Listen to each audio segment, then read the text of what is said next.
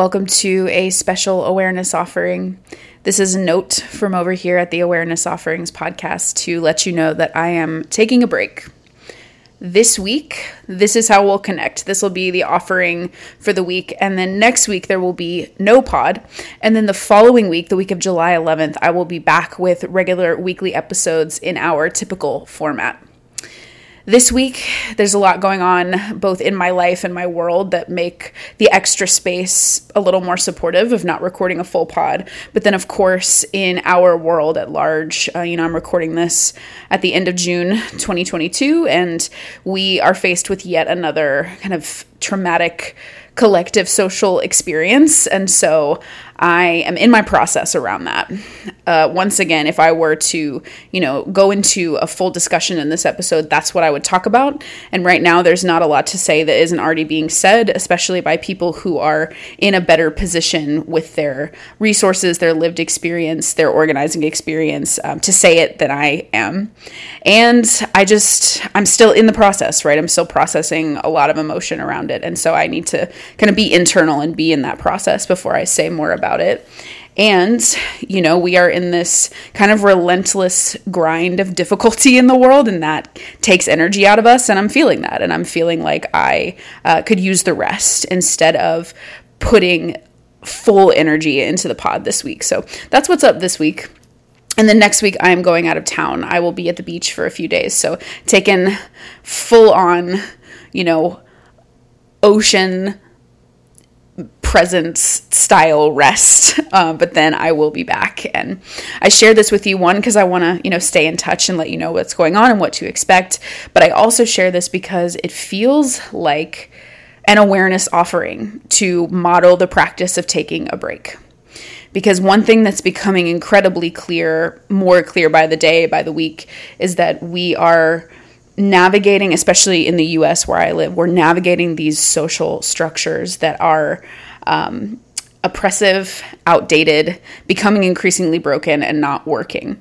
And one of those social structures is the kind of toxic capitalism that we live under here in this country, where money rules a lot of things, and profit is the main priority. And so that denies that kind of system denies us our humanity. It doesn't see us as fully human, but rather sees us as producers. It values us based on what we can produce. And so it feels like resistance to not do that, to take a little time to purposefully not produce, and to rest instead. And resistance is feeling necessary in these moments. And this is how, this is one way I'll be practicing resistance. There are many, many ways to do so. It's multifaceted, but this is one way, is rest. And so I hope to model the consciousness practice and resistance practice of taking a break for a couple weeks in order to process, in order to support myself, and in order to continue. And I will continue, with you, and I'll be back in a couple weeks to go in depth and to talk all about everything and to offer more practices. But the practice that I will leave you with here is one of embodiment.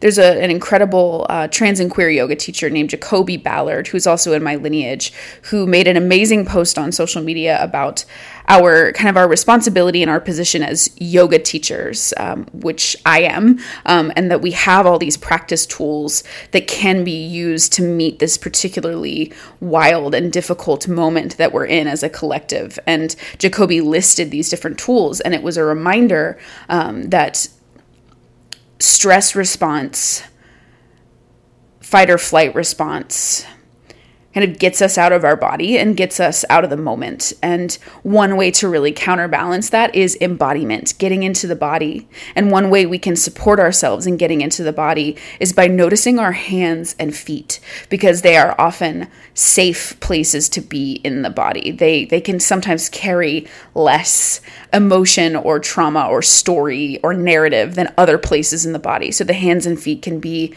safe places. And there's a lot of nerve endings in the hands. The feet connect us to the earth, so they can be safe and supportive places to get embodied. So as I get ready to take a break for a while, I make that sound like a really long time, for a couple weeks. I'll invite you now and whenever you think about it, just to notice where your hands and feet are. You don't have to do anything with them if you don't want to, but just notice their actual location.